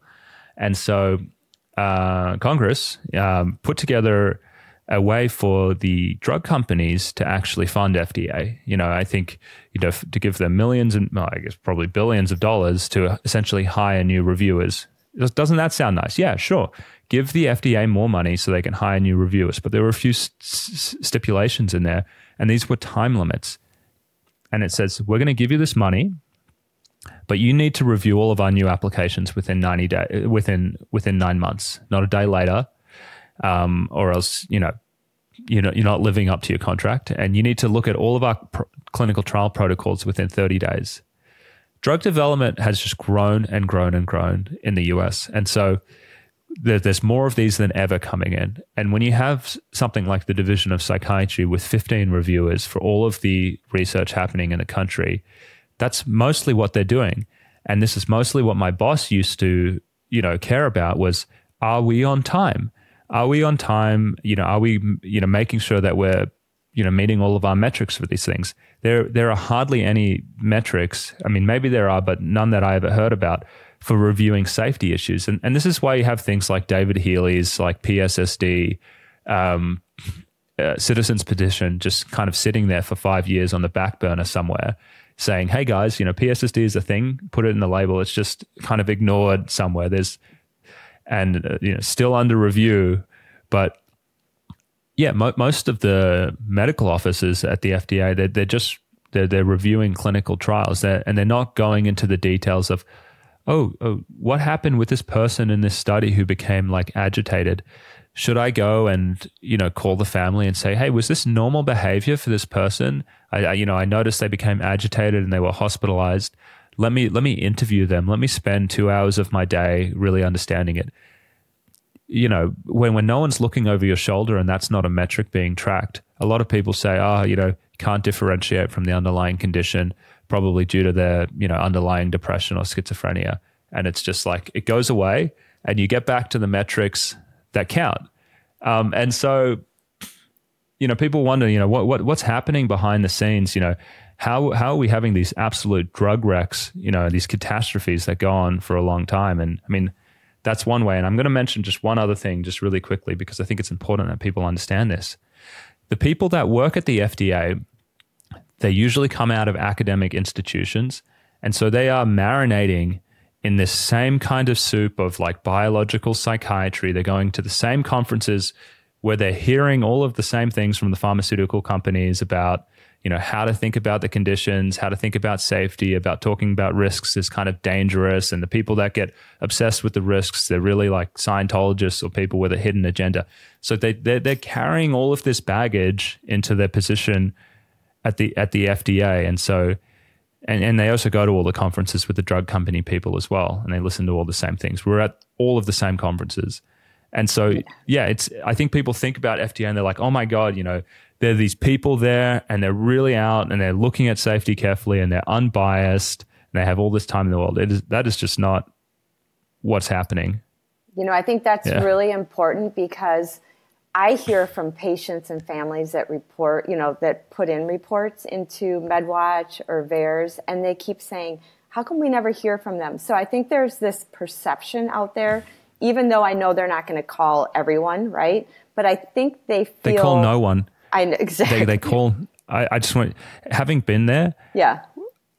I called one person there, when I was there, and that was unusual. My boss was like, this is really strange.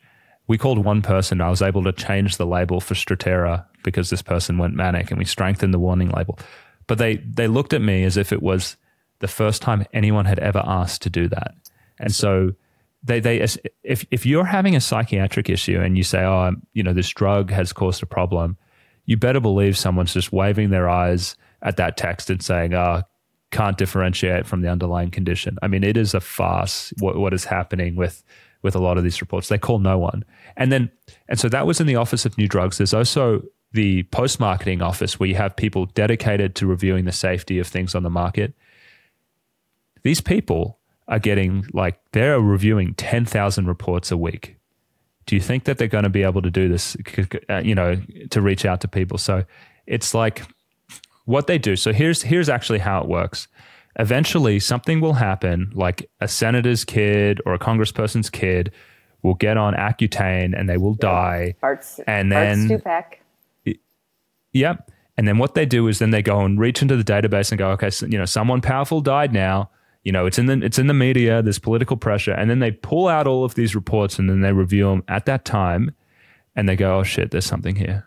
And so that's usually how things happen. You kind of have to, and there's other statistical metrics that they look at sometimes that will trigger a review, but most of the time someone important dies. Yeah, it's funny because I know Bart Stupak and I worked with him back in the day, and it was his son, and he was super helpful in doing our advocacy to help try to do these congressional hearings with the FDA, calling them to task. Witczak, Temple, they all got called to task back in the congressional hearings. But I always say it shouldn't take it to, be personal to make change. But sometimes the reality is it needs to be personal before somebody actually does something. And that's unfortunate because I think for so many of us, we believe that the FDA has our back. We believe that they're looking at safety. And I remember I worked with the FDA on the MedWatch. I said, there should be an app. Like, imagine a consumer has an app on their phone and I can type in whatever side effects going on, it goes right. So I helped them in a protocol come up with an app. Well, guess what? That whole program went away. And that would have been because I go, you need to have narratives, not just, and so that's the one thing that isn't in the system. There are ways, if the FDA really wanted to improve the safety, I mean, there is ways that we could hold them to what their job is. But I think with not enough people, the priority on, as you explained so well, the priority being on reviews and all of the requirements and timelines that this legislation with Congress put in place years ago to, it was really after the AIDS crisis too, where it was taking too long to approve the drugs, right? And so I think that is something for the public to really understand is you have a lot of pressure and you're, as reviewers, and you have all the deadlines you have to meet. Because those are the things that also you have to report back to Congress because that's what the companies are, that they're holding you accountable for your side of the deal. We've agreed to it. Exactly. I love the idea that you guys were going to develop an app because the quality of the reports in MedWatch, I mean, they're so bad, and the FDA doesn't really give any prompts on how someone could really put in a very useful report where it's there's a couple factors that you need to put in when you're doing causality assessments. It's to describe what happened really well. You need to say that I looked at alternative explanations and I couldn't see anything. You need to give the time course of the drug, when it was started, when it was stopped.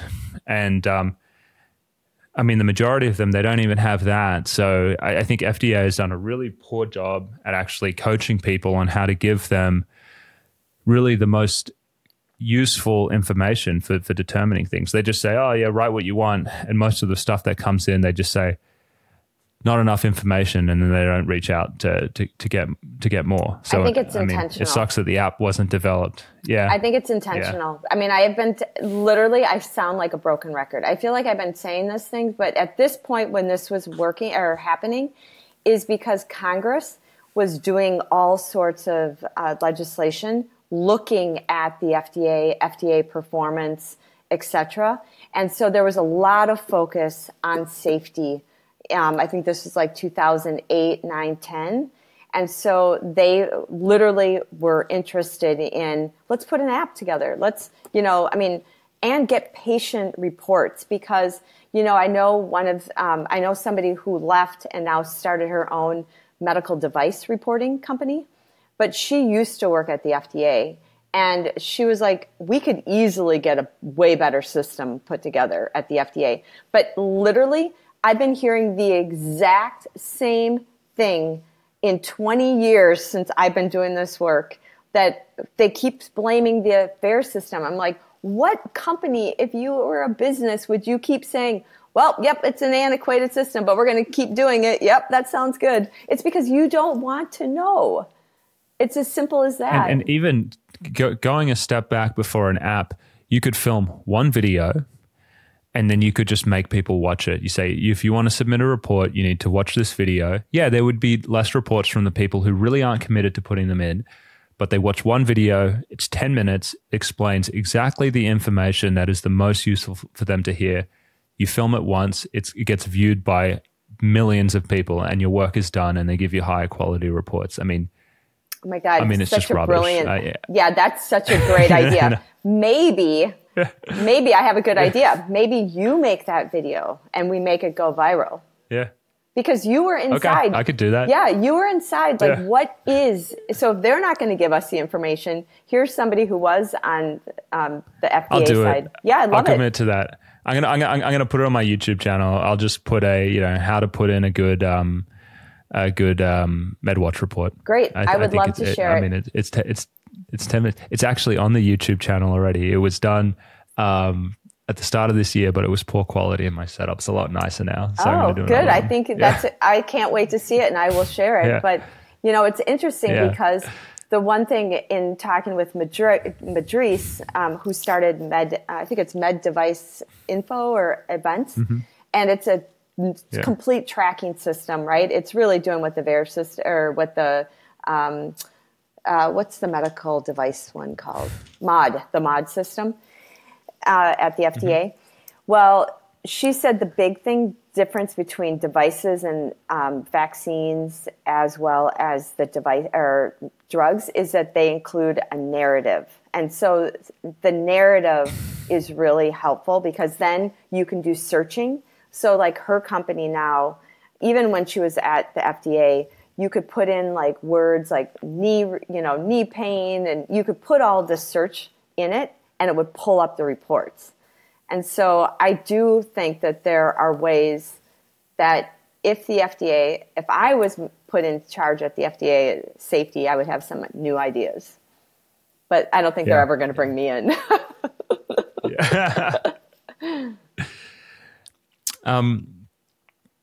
I do want to segue because there's actually something else that I wanted to pick your brain on. You may not know anything about this, but I know you've got this marketing background. We talked a lot about the FDA, about the medical literature, and also conferences and medical education, and a little bit on the patient groups. But what I notice is that the media has such a favorable, generally just favorable coverage of these medications. Again, very like antidepressants, safe and effective, depression is undertreated. And a lot of these sound bites, they really sound like, they're very pro-drug, very favorable. And so I wanted to get your perspective on how how that happens, how drug companies are able to capture media. Like, is it just an extension of what, the physician leadership is saying when they interact with the media that happens, or is there something else going on? How do you see that issue? Because a lot of people are seeing very favorable things just in, the news outlets. Yeah, I think it's always been that way. I mean, you work with PR departments. The PR department has relationships with all the media. I also feel that even though there's supposed to be a separation between church and state, between the advertising department and the media and the reporting, the reality is it does influence the fact that, the advertising departments, and if Pfizer is one of their biggest, or the drug companies are one of their biggest clients, you're going to be a little bit more favorable. And we saw that there was, I think, a 60 Minutes episode that was supposed to run years ago on the dangers of antidepressants, and it got pulled at the last minute. And it got pulled because it was the chairman of one of the companies sat on the chairman of the network that was doing the 60 Minutes. And so I think that's something that people don't understand. Like, they were the chairman of a drug company. They sat on this board. So there's a lot of people. If you look at, I actually think it might be today, I think Pfizer sits on Reuters' board, or Reuters sits on Pfizer's board. So you have to look at that connection as well. So I think there's just, relationships. I think with the antidepressants, I've thought a lot, because we had to work really hard to even get a negative story into the press back in the day, and getting, just put Woody's story in there, or put another parent's story in there to balance it, because isn't that what it should be, balance?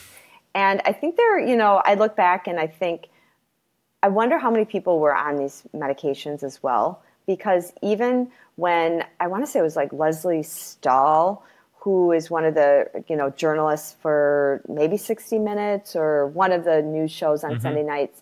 She was doing something that was supposed to be critical on some safety information. But she came back and saying, well, it was almost like it was cognitive dissonance, because she was saying how these drugs helped her husband who was on them. And she said it in the middle of the interview. And so I think there's this cognitive dissonance that comes in there as well. But I do believe that the companies have the ability to influence reporters. And that's why we've seen it in the last couple of years with the pandemic. The mainstream media is spewing one set of information out there. And it's the independent journalists and shows like yourself that people are starting to get information. But I do think there is influence, and I think they've done a really good job, safe and effective. Everything is safe and effective. If you think about it, just start listening to those words in the ads. Yeah. Everything safe and effective. And it's like, it's not about what they, sometimes it's about what they don't tell you, because it's safe and effective for 6 to 12 weeks. Right. Who knows what happens after you're on these drugs for 5 to 10 years? Is it safe and effective then? Right. And I don't think because that's the main thing that's often left out, because that's most antidepressant users these days are using them for years. But they've never been shown to be safe and effective for years of use. No one knows what's happening. In fact, we're seeing that people have brain damage when they rapid taper them and they've been on them for a long time. They go protracted. Yeah. So it's, so much of it is about what you don't say. But I also think. Yeah, there is. I was just going to say, I do think that and I've had journalists tell me this, if you have ideas for stories, pitch it for me. And so I think meaning, and these are big journalists with, big papers, big networks, etc.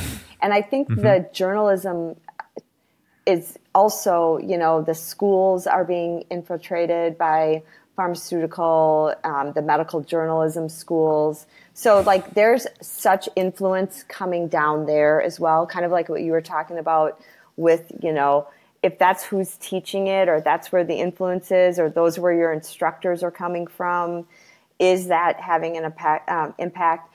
And then and I hear that a lot of times it's easier just taking a press release and putting that, and rewriting it, putting it in. And, now I get a little bit more nervous about what's going to happen with GTP, like who's going to be writing things, like who's going to be, so it's just things we have to be aware of. So I think at the end of the day, when I think about everything that we've talked about, it's buyer beware. Mm-hmm. Yeah. Buyer beware. Yeah. I mean, ChatGPT is interesting because it's a accumulation of what's out there on the internet. And if you have one group that is, can publish more or get more content out there, ChatGPT is going to be biased. Right. So there is an inherent bias that's kind of built in because of what's on the internet. And then even when I just posted something on my Substack where I want to remind people of the checkered past from the antidepressants, right? And so I have all of these. So before the FDA advisory committee meeting on adults, they were only going to give the experts like Healy 3 minutes and some of the other side of things 3 minutes, right, during the open public. And I was like, that was one of those things that I learned, hey, the FDA really doesn't want to know both sides. They're going to only hear from who they want to, hear make formal presentations, right, before the committee. So we hosted a press conference the day before the FDA advisory board, and we had everybody, the ones that have done the critical thinking psychiatrists, like the Healys and the Glenn Mullins and people who understand the marketing, come and actually do a presentation, we had a 3-hour press conference. And the media came. It was great because we were given the counter side that you weren't going to hear tomorrow. And I put it on as a history on my Substack because I don't think people understand today all of the history that was happening in 2004, 2006, any more than I understood what was going on in 1991 as a layperson, right? And so we need to constantly remind, because all we've heard today, and if all of a sudden you were like a kid in the 2004, 2006, and you have no idea all of that work that it came to put the warnings on, you believe the narrative that's out there that is everything's safe and effective. These are fine. Parents put them on. The behavioral health, the behavioral health, the middle, I call it the middle layer, is out there promoting them. The school systems have health systems in the schools that are giving them to kids, saying they're safe. People just remember what they hear, which is mainly mental health issues are out of control, underdiagnosed, undertreated. Antidepressants are safe and effective, and it's just whoever has the loudest megaphone is going to win, and that's pretty much what most people know. I remember I used to work in a jail when I was training, and there was one guy who was having an adverse reaction to an antidepressant. It was just like, Doc, you need to get me off this stuff. It's making me worse. And I spoke to the attending psychiatrist there, and she just looked at me and she just said, that's ridiculous. Antidepressants, they reduce depression. They don't cause depression. And it just kind of like floored me. And this was, there's already a boxed warning on these drugs at this time. Again, just even trained psychiatrists just having no idea what's going on. And I think that's also like, when you get pushback from journalists as well, it's like, they've been told a story about these drugs, probably from someone in their family member. If you have a family of 4, one person's probably on a psychiatric medication. You've probably, bought into a story of these are really needed, and it's rebalancing your hormones. And I think to have something, that personal to you challenged by, hey, these drugs may not be for everyone, they may actually be dangerous long term. I also think, like you said, cognitive dissonance really comes in because it's challenging what they've heard from people that they've been taught to trust, news outlets, CNN, Reuters, whoever it's going to be, their doctor. And then people don't like that. Right. It's very uncomfortable. And people don't really want, I think, we become in some ways a society that is like lazy. I mean, if we already hear it and our doctor told us, and I'm not putting the blame on people at all, but, you know, we do need to do our own research. We do need to push back. We need to be challenged. We need to not be afraid of asking the question, why do I believe a certain way? Like that cognitive dissonance, like, wait a minute, this isn't what I've been told, but I need to maybe be in an uncomfortable place and be willing to look at the information and maybe challenge it, especially, you know, when you have people where you said antidepressants, people are on them for all these 10, 20 years now, and they don't even know. And I remember meeting he was a filmmaker, and that's why we have all these, the films from the 2004 and 6 press conference, is because a filmmaker actually came to present, because there was no social media back then, right? And the FDA didn't record these meetings like they do today. So this doesn't exist, this information online.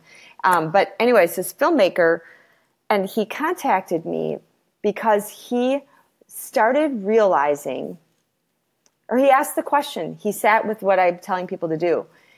His mom died and his baby was born and he felt nothing. He didn't feel happy. He didn't feel sad. Two completely two life experiences that should be in, you know, you would feel something different, right? Mom died suddenly and a baby born. Like those are two, you shouldn't feel nothing, flat. And so he felt flat. So he started going down that rabbit hole of asking the question, I wonder, like, it's my drug? And so he went back and he's like, why did he had been on Paxil for like 12 years. Then he went back and started going, why was I on it? It turned out it was like a breakup from a college girlfriend. And he's not even with that woman. He's with another woman, like married, but now having a baby. But never actually stopped along the way and asked that question, because we've been trained, or if you start trying to go off of them, it might get worse because you didn't know about any of the withdrawals. And so it became this he was big probably mess. he's like sold a lie about it rebalancing his chemicals or something like that. Yeah. So you think it's like a daily vitamin. That's what people say in social media these days. I don't know if you've seen it. You know, there's a lot of popular people saying, yeah, this is just like my daily vitamin for my brain. Oh my God. And it's crazy because it's, you know, one of the scariest things. And I do think it takes something dramatic like the birth of your child to just say, oh shit, like why did I feel like absolutely nothing when my child was born? This is meant to be like a peak experience in my life, that you start to look. But I mean, once you've started to notice that people call it like spellbinding, you know, is what they say. It's like you can be on these medications and because they blunt your cognitive faculties, sometimes in a therapeutic way, but just mainly it's a general blunting. Like they may not be serving you well, and they may not be improving you in any way, and you don't realize. And isn't that scary? You know? It is. Like I think when he actually looked back and realized, oh my God, like I'm still on this drug from a breakup. Like I'm not sad about the breakup anymore. But you think about it, why did we that is what we've done, is also, you know, like, oh, you're sad. Well, when you think about all the marketing stuff that we've talked about and the screening and the influence, no wonder why when somebody comes in, the doctor's not saying, oh, how are you? I'm kind of like, I don't know, I'm down, whatever. Well, oh, have you ever thought about a drug? Like after Woody died, I had doctors who said, do you think you need something? And I was like, I looked at her and I go, first of all, I think this drug is what killed my husband. But I go, and then I looked at her, I go, but my husband died. Aren't I supposed to hurt? And she literally said to me, but you don't need to. Oh my God. That was a doctor that I trusted. And because I literally wanted to rip my heart out. But it should want to rip my heart out because my husband died. And I had to learn to live with it. I would never take and want to flatline that feeling, because that was what it means to be fully alive, which means the up and the down. Wow. Yeah. I could go on and talk to you for a million years, I know. Kim, it's really fun talking to somebody who gets it. So I'm going to say, and just throw it out, this is probably the first of many conversations that we're going to have, but Great. I want to thank you for coming on and sharing your insights. I cannot wait to promote this video as one that's going to be really exciting to go over all of the ways,